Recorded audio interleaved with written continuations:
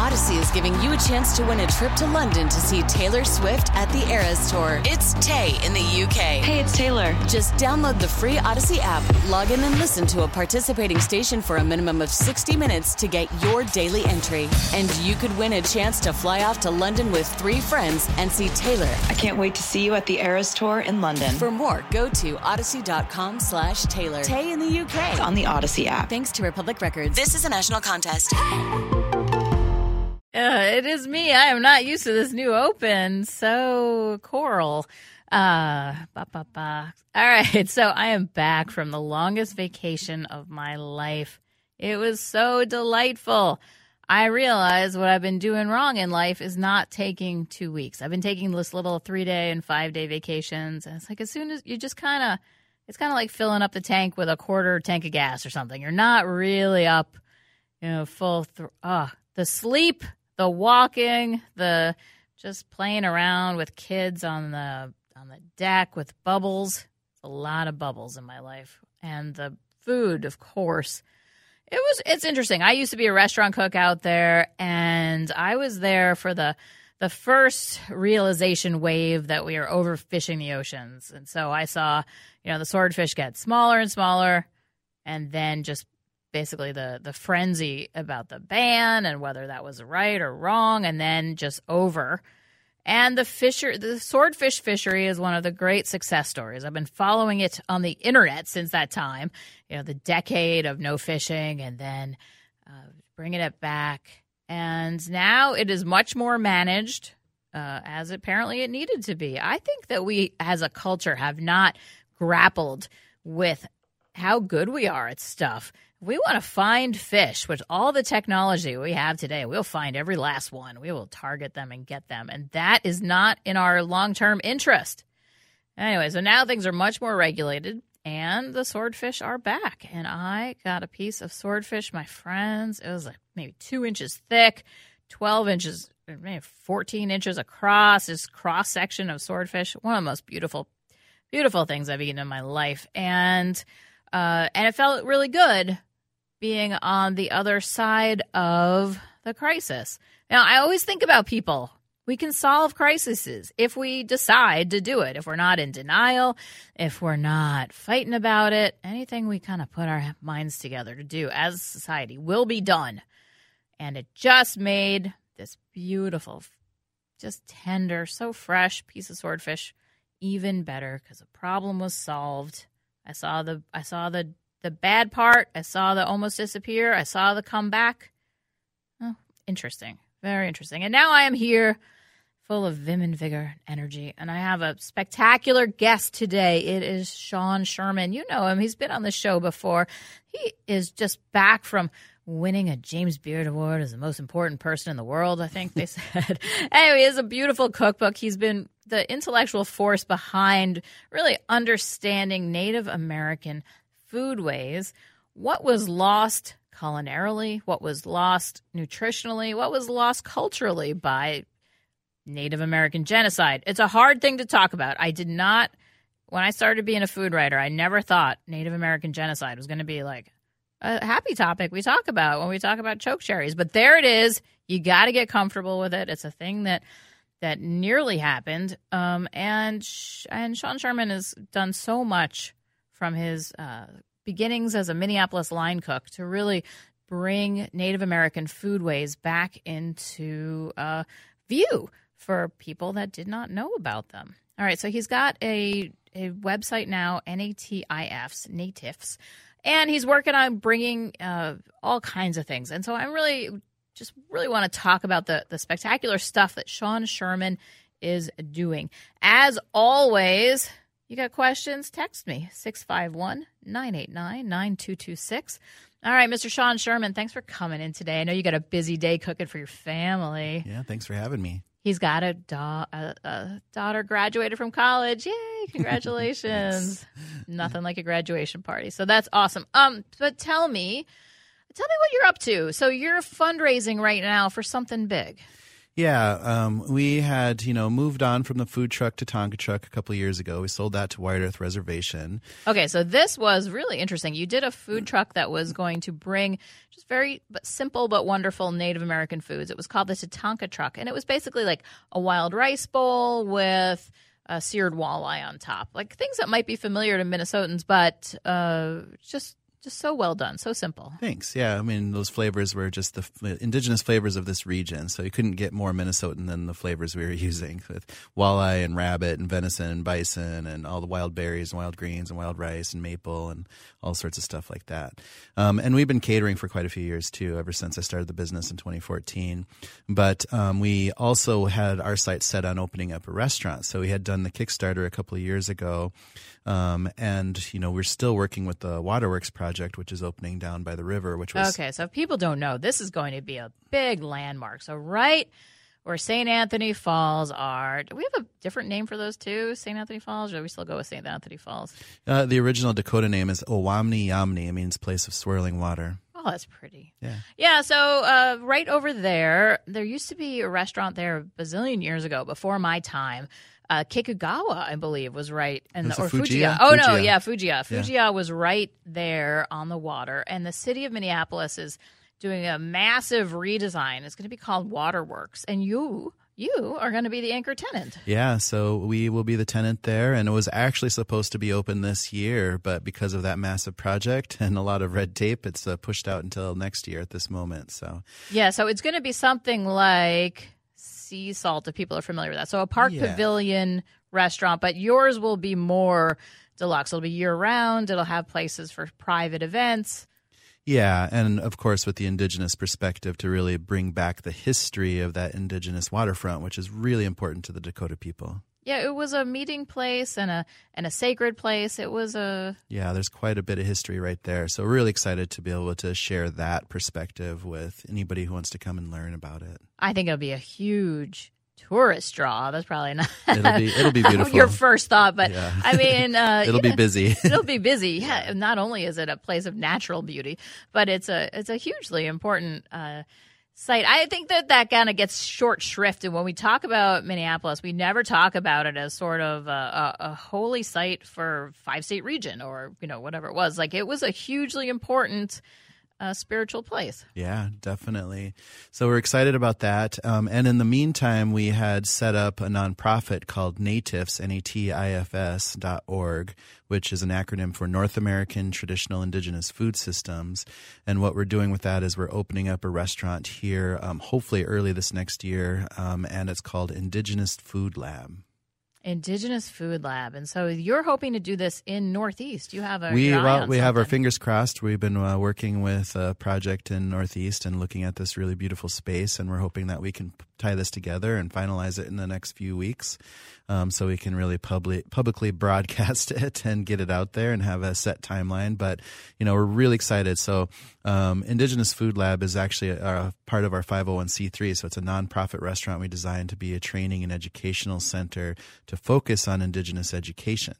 So, and when you think about what is Indigenous education, it's basically thousands of generations of knowledge that had been handed down how to live sustainably utilizing primarily plants and animals of your region. So it's a lot of really valuable food-centered knowledge that we're hoping to become a resource for and share globally.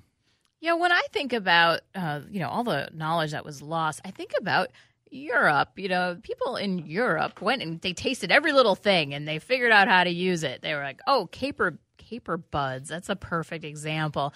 Yeah, this is random shrub. But if you get the buds in the spring and then you pickle them, that's an important flavor. And, a bazillion restaurants were launched. But there was equivalent knowledge and experience in North America.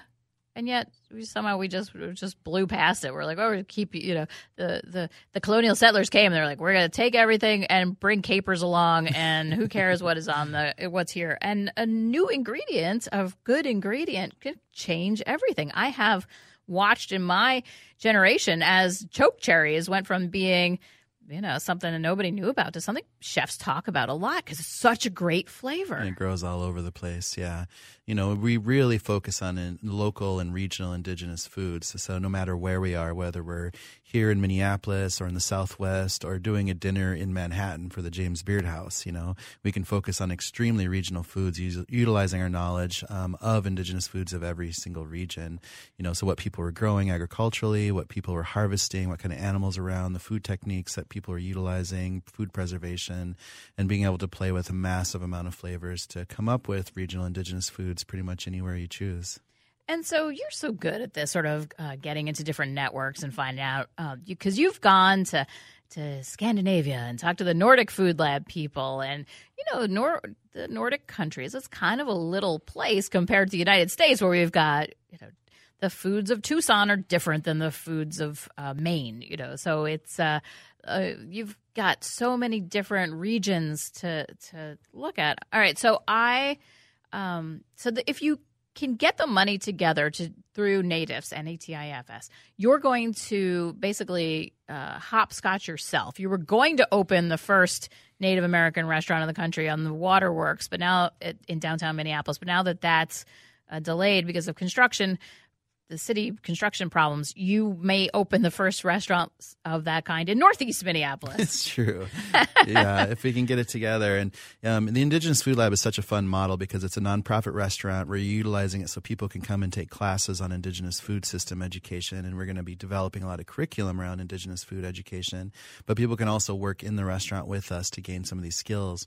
And our goal is to work with the tribal communities nearby us around the state and region and help them to develop something for their community so they have at least one access point to healthy indigenous foods to kind of help push people away from being completely dependent on commodity foods and gas station foods and to really be impactful for a lot of the health issues that come up because of those food access issues. And our goal is to eventually open up Indigenous food labs in cities all over North America, throughout the U.S., Canada, Alaska. So it could be in Seattle, Denver, Boston, Chicago, each one being a regional center point for education and communication and networking and support to help develop more and more. Because we imagine a future where you can drive across North America, experience indigenous foods in all these different regions, and see how much amazing diversity we have across North America instead of the same hamburger and Coca-Cola and hoppy beer everywhere you stop. That is right up my wheelhouse. So so if this one flies in Northeast, if you can get this off the ground, this will be the prototype for bringing native food flavors and bringing native communities sort of in closer contact with their traditional foods. Yeah, it's going to help revitalize the foods, but not only that, to really bring back a stronger sense of health and culture when it comes down to it, because all these foods happen to be extremely nutritional. Cutting out colonial ingredients like dairy, wheat flour, cane sugar especially, makes the food so much healthier because you drop that glycemic scale so low. It's just much more clean burning energy food. And we see this not only being valuable in North America, but a roadmap to help out indigenous communities pretty much anywhere around the world, especially communities that were suffering from colonial assimilation and ethnic cleansing like happened here in the U.S. Yeah, flour, sugar. We should eat less of it. Wild rice is certainly one of the healthiest things that you can eat. I mean, it's just all that fiber and then when you're buying good Minnesota wild rice, hand harvested, I get mine from the White Earth Reservation a lot of times because they have that native foods process, and then you're supporting people keeping clean water going and keeping space for birds and space for fish. We're going to take a little break here. We're going to talk some more with Sean Sherman about everything he's doing at NATIFS, NATIFS. And, you can pop on over there and donate if you want to see the first one. If you're in Northeast and you're like, I need this to happen now, faster.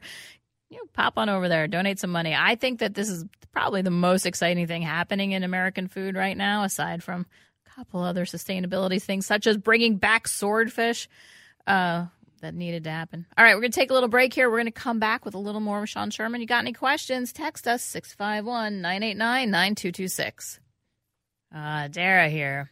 All right, I've been talking to Sean Sherman, most important chefs in town. What was the massive award that James Beard House gave you this year? It was I got the Leadership Award. Leadership Award. Yeah, That's one of those Lifetime Achievement Awards. You're not old enough, I don't think, to get that. Yeah, it was a big award, and we're super grateful. And and it's in line with people like Michael Pollan and Michelle Obama, who also received that same award. Oh, does that mean that I have 2 degrees of separation of Michelle Obama now? I'm talking to you, and you got the same award she got. It's all working out for me. Okay, so I got a lovely text. Someone who loves you. I love you too. You're amazing. And ask you about your video that you made at the James Beard House, a car commercial. Yep, that was a funny one. We almost didn't take that. It was a brand called Genesis, which was a luxury brand, a Hyundai. And the only reason we did it was because they allowed us to have our logo for Indigenous Food Lab and talk about our mission and our story. And they paid us, which we just applied to the nonprofit. So it was a win-win for us to get to their network also. That's so cool. More brands should get on this. You're a brand manager. You listen and let's make this happen.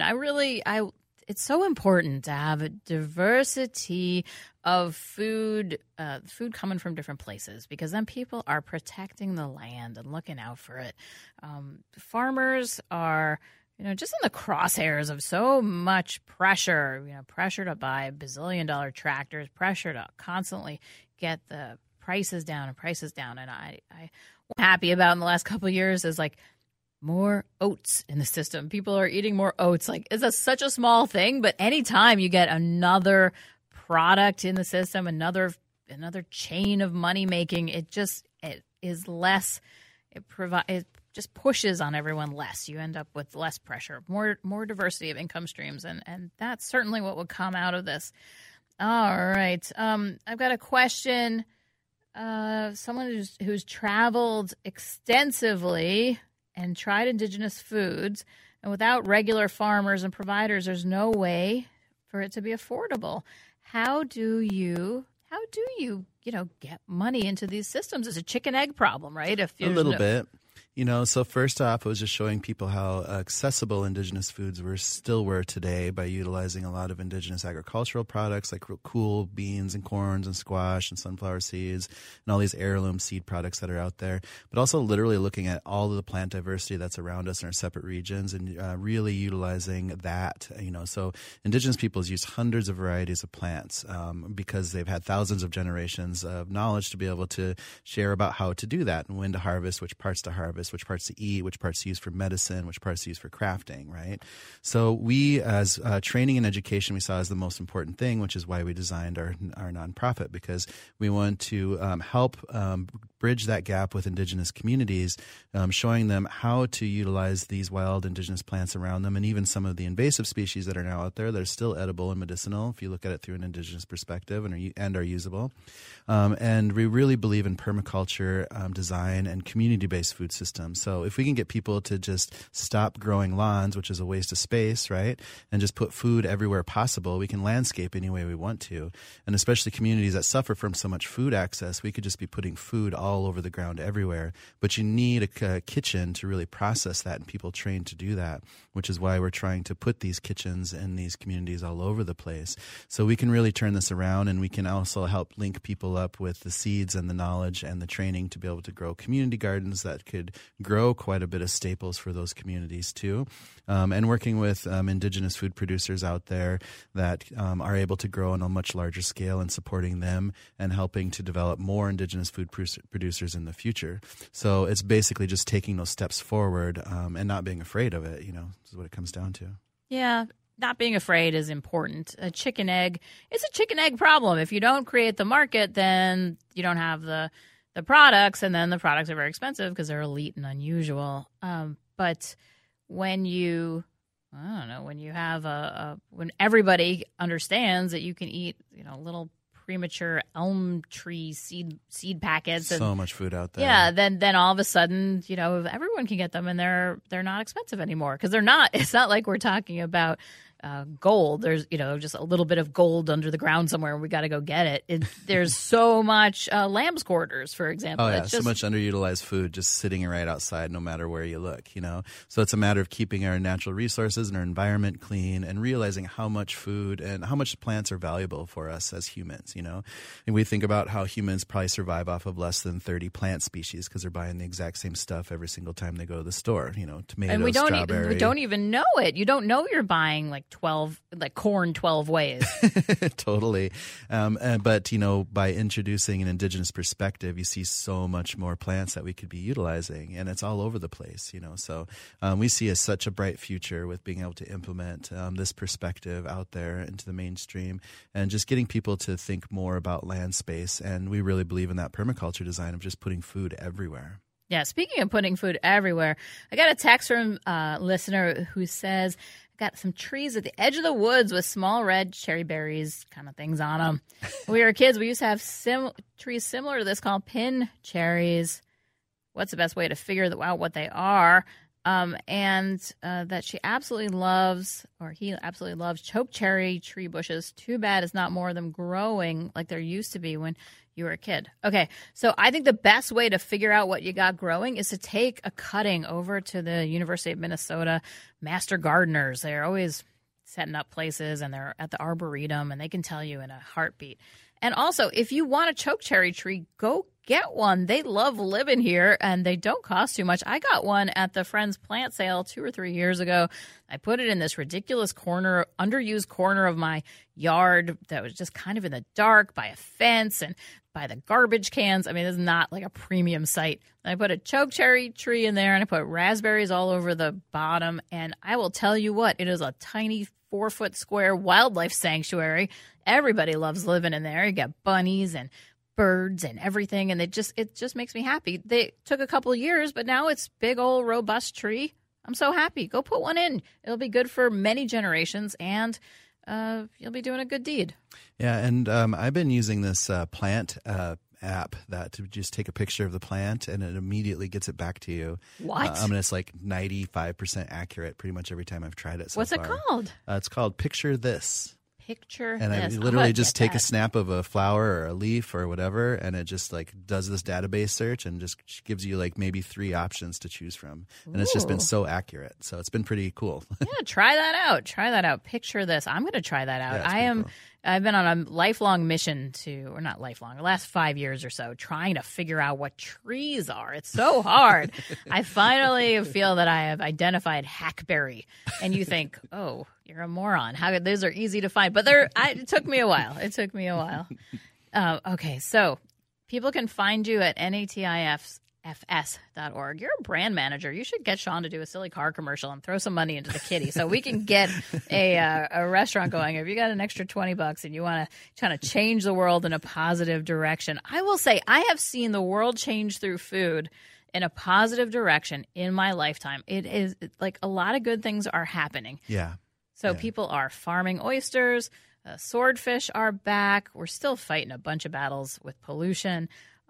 But the organic food system, I remember when people were bickering about, why did they have to be called organic? They were the way people were doing things for, 45,000 years. And then suddenly the new petrochemicals come in and they should get a chemical food label. We should just be. Anyway, that war was lost. But the organic food system is robust and meaningful now. Yeah, it's amazing. And, for indigenous peoples, they were always organic. So, well, yes, everything was organic up until, some 20 years after World War II. And people act like it's a new thing or a novel thing. All of our heroes with their big working brains, from Homer to, Thomas Jefferson, they all ate organic purely at all times. That's why they're so healthy. My kid picked up a can of Campbell's soup from Target. We were in there getting things, and I was like, oh, I love that label. Yeah, let's get that. I got it home. It was just all corn syrup. It was like the second ingredient. It was like, you know what? You can't feed a growing brain on corn syrup. You need, our prior generations, they were having ripe tomatoes. That's what tomato soup was made of. It was full of lycopene and other, all antioxidants, good stuff. This is full of nothing, just corn syrup. Yeah, and that's a big push as to why we're trying to help influence indigenous communities and get them to work of getting off of the commodity food program, which is all those canned and overprocessed foods, which is high in bad sugars, high in salts and sodium, and just really bad for you. Because the problem with that whole program, it's never been a nutritional program. It started as a farm supplement program in the 30s to help the U.S. create a surplus of foods for military, hospitals, school systems, and all of these Native American treaties that they had signed all across North America, and to help support all of these family farmers that were immigrants that they had placed all over the U.S., basically, which this whole program has just been broken because all those family farms are bought out by corporations, and all of the indigenous peoples. We can see what happens to entire communities if they are surviving solely off of commodity foods for a few generations, and what happens to a group of people. So you see upwards to 60% type 2 diabetes, massive rates of obesity and heart disease, and all these foodborne illnesses being forced to survive on a food that wasn't natural to them. So we're trying to do everything we can to change that, and anybody can benefit from this knowledge of indigenous foods overall. Yeah, you really can. We can have better tasting food. We can have a cleaner environment. We can undo some wrongs of the past. We can do it all with wild rice and choke cherries and having a good dinner. I don't know why people don't. What's the holdup? People get on this. All right, Sean, I can't thank you enough for giving me part of your Saturday morning. Sure.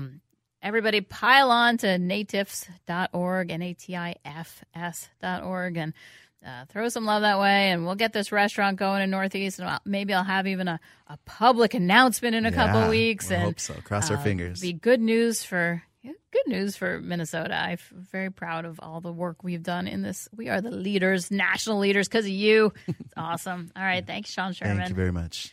All right, everybody. We're going to come back. We're going to have a robust Ask Me Anything segment. You got questions about anything, gin, corn syrup, you name it. 651-989-9226. And I will answer them all when we come back. Dara here.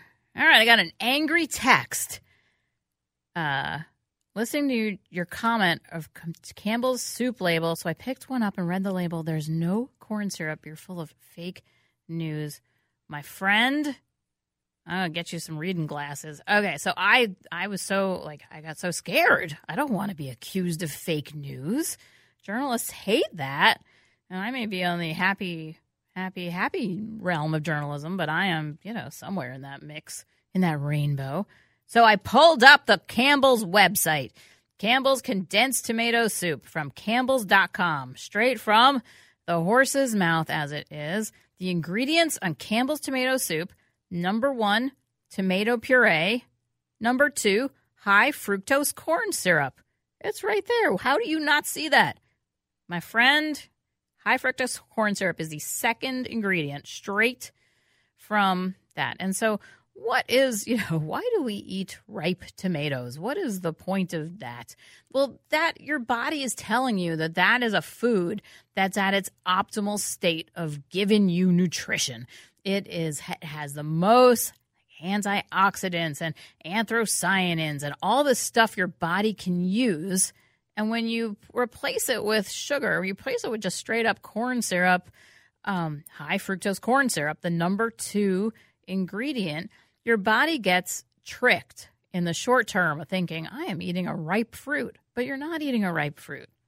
And yeah, I will go down the road of tomato as a fruit too. It's very stupid. But all of we kind of tend to think of vegetables as a different category of fruits. But a lot of things that we eat are actually, botanically speaking, fruits. So tomatoes are fruits, cucumbers, if you can believe it, a bunch of those things. So yes, and so that I don't even know why people get into this knee-jerk, want to fight about things and want to use that culture war fighting language about fake news. But, you want to fight with me about what it actually says on a ingredient label. I don't know how we could ever come to any kind of common society because that's what it actually does say. All right, I got a question welcoming me back from vacation. Thank you very much. And asking me about the best fish in town. All right, well, I think very clearly it's at Octo Fish Bar. It's that place in Lower Town, St. Paul. It's right at the head of the farmers market. They've got kind of 2 components to it. It's the Almanac Fish Market, so just a straight-up case of fish, and then the sit-down restaurant part, which is called Octo. It's very interwoven with a fish importer called the Fish Guys, and you can literally just, grab your seat at the bar, order yourself a beer, and then walk over to the fish market buy yourself a whole fish, a big chunk of fish, whatever you see that looks good, and then they will just take it back to the kitchen. Oh, sorry, you pay retail, and then you hand it to your bartender or whatever, with your white paper wrap package, and they run it back to the kitchen. And for, I think it's $1, $2 a pound, something like that, very inexpensive. They will cook it all up and make it delicious, and that's like your waterfront experience. And so I just love it to bits. Octo Fish Bar. I feel like a lot of people don't make the pilgrimage to St. Paul. They feel like it's far away. That place is a gem and a treat. All right. I got a question talking about, I got an apology from the texter. Well, thank you. They have Campbell's Homestyle Chicken Noodle Soup for cold season, and there's no high fructose corn syrup. All right. Well, thank you for an apology. It takes a lot of character in this polarized day and age to say you're sorry. So thank you for that. I appreciate it. Maybe we can build a society of I don't know, based on the facts and based on real stuff and based on trying to come to agreements. Your text gives me hope. We can do this. All right. I got a question about the most Minnesotan food. Well, I've got wild rice on my brain because we've been talking about wild rice. So that is definitely one of them. The clean lakes, the healthy, that's just like the canary in the coal mine, that thing. Well, wild rice is the opposite of that. It tells you that there's an ecosystem that's functioning healthily, and it's a beautiful Minnesota lake ringed with pine trees, right? That's what you think of. So wild rice, but then also I'm going to give my tie for first place. So like a Kemp's ice cream bucket of potato salad that you're bringing to a potluck. Those are the two most Minnesotan foods. On the one hand, you got a Kemp's giant sherbet bucket full of potato salad. And the other hand, it's wild rice. And that's what I got. You got more questions for me? We'll come back in a minute. We can fight over label ingredients. We can come to a great reconciliation at the end of us that gives us hope for the future of America. All those things can happen when you text me at 651-989-9226.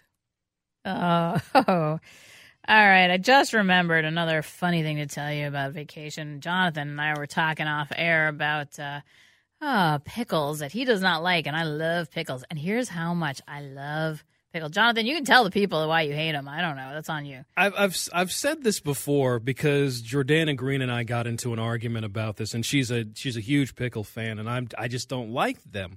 And I think it's more the sensory thing of the brine. I think the brine and the vinegar just gets to me, and before I can even think of putting one of them in my mouth, no.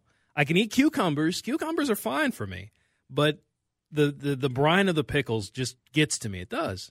Yeah, you throw them aside. I'll go retrieve them. I love them. They're the best. Okay, so I'm at. They have these lovely farm stands, and when I was on vacation, that's what vacations are for, right? And I bought this jar of pickles. Somebody named Kyle made pickles. They were delicious. They were really fresh, and I wanted them so bad that I took a pickle out of the jar, just a mason jar or whatever, and ate it before I loaded all the groceries in the back of the car. I drove home. Unbeknownst to me, I didn't get the jar lid on all the way. All the brine spilled out, soaked into the rental car. For the rest of the journey, we just called it the Pickle Mobile because it was smelling like pickles. This is a ridiculous way to live, except that the rental car had smelled really bad before because it was kind of smoke saturated. You ever get one and somebody's been smoking in there and it doesn't smell good? Anyway, so the pickles completely remove the old Marlboro smell. So that was a good thing. I'm just imagining the smell of pickles and Pall Malls and just something like that. That was my childhood, my friend. That's my childhood. Don't trash talk about pickles and Pall Malls. That may be my memoir. All right, so my dear Grandma Kay was a many pack a day Pall Mall smoker, and it was not good for her, so don't do that. But it was. I loved her very much. All right, I got a question about, I have an article I have up at mspmag.com about this new level of hops thing that's happening in Minnesota, where this Mighty Axe Hops Farm, we've had him on the show before, but anyway, he's rebranded all of these local hops under new names to really talk about how Minnesota terroir is different. And so, he's doing things like taking Cascade hops, but here he's now calling them Julius because he maintains that in Minnesota, Cascade hops come out tasting like an orange Julius, like from the mall. And I got a question, is that relevant? Like, is that a real thing or is that just marketing? I'm all for it. It may just be marketing, but so much good stuff in life is marketing.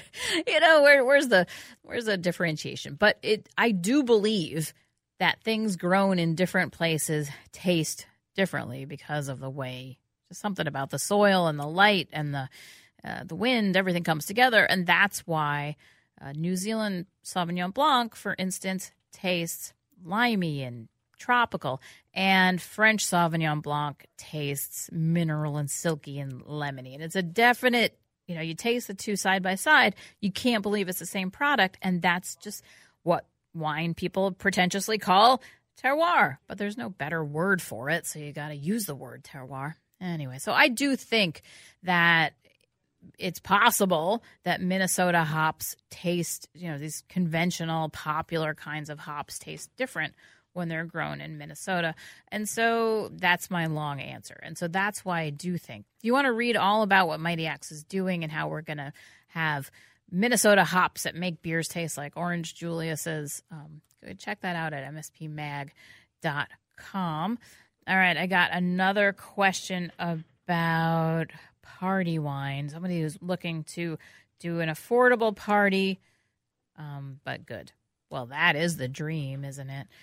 So I would say, European whites are always, they don't irrigate them. It's against the law to do that, and that cuts down the cost. They've been making them for thousands of years. So just random European, Portuguese Vinho Verde, for instance. That's a great thing to buy by the case. I do my thing at Liquor Boy. I'm out there and I help them pick out wines. And we found a $6 Vinho Verde called Pluma. It was just so good, and it just tastes great chilled. It's like an alcoholic, dry, mineral, soda or something. It's just so drinkable and a real wine underneath it all. So not too sweet or anything. When I say soda, I just kind of mean like it's something you can kind of drink a big glass of in the hot sun and feel good about that. Unlike, a very inky Cabernet. That's a terrible thing to drink in the hot sun. All right, so what is happening next week on this show? I will have Gavin Kaysen. He's out there at Bellecour. He's got all the press. He's running a couple different restaurants. And he will be talking to us about opening the smallest restaurant in Minnesota that's not Al's Breakfast, and how that has been going for him. So he's on the show next week. Till then, I hope you enjoy every minute of this heat wave. Make some ginger iced tea and keep it in your fridge. And I will meet you here next week on Off the Menu.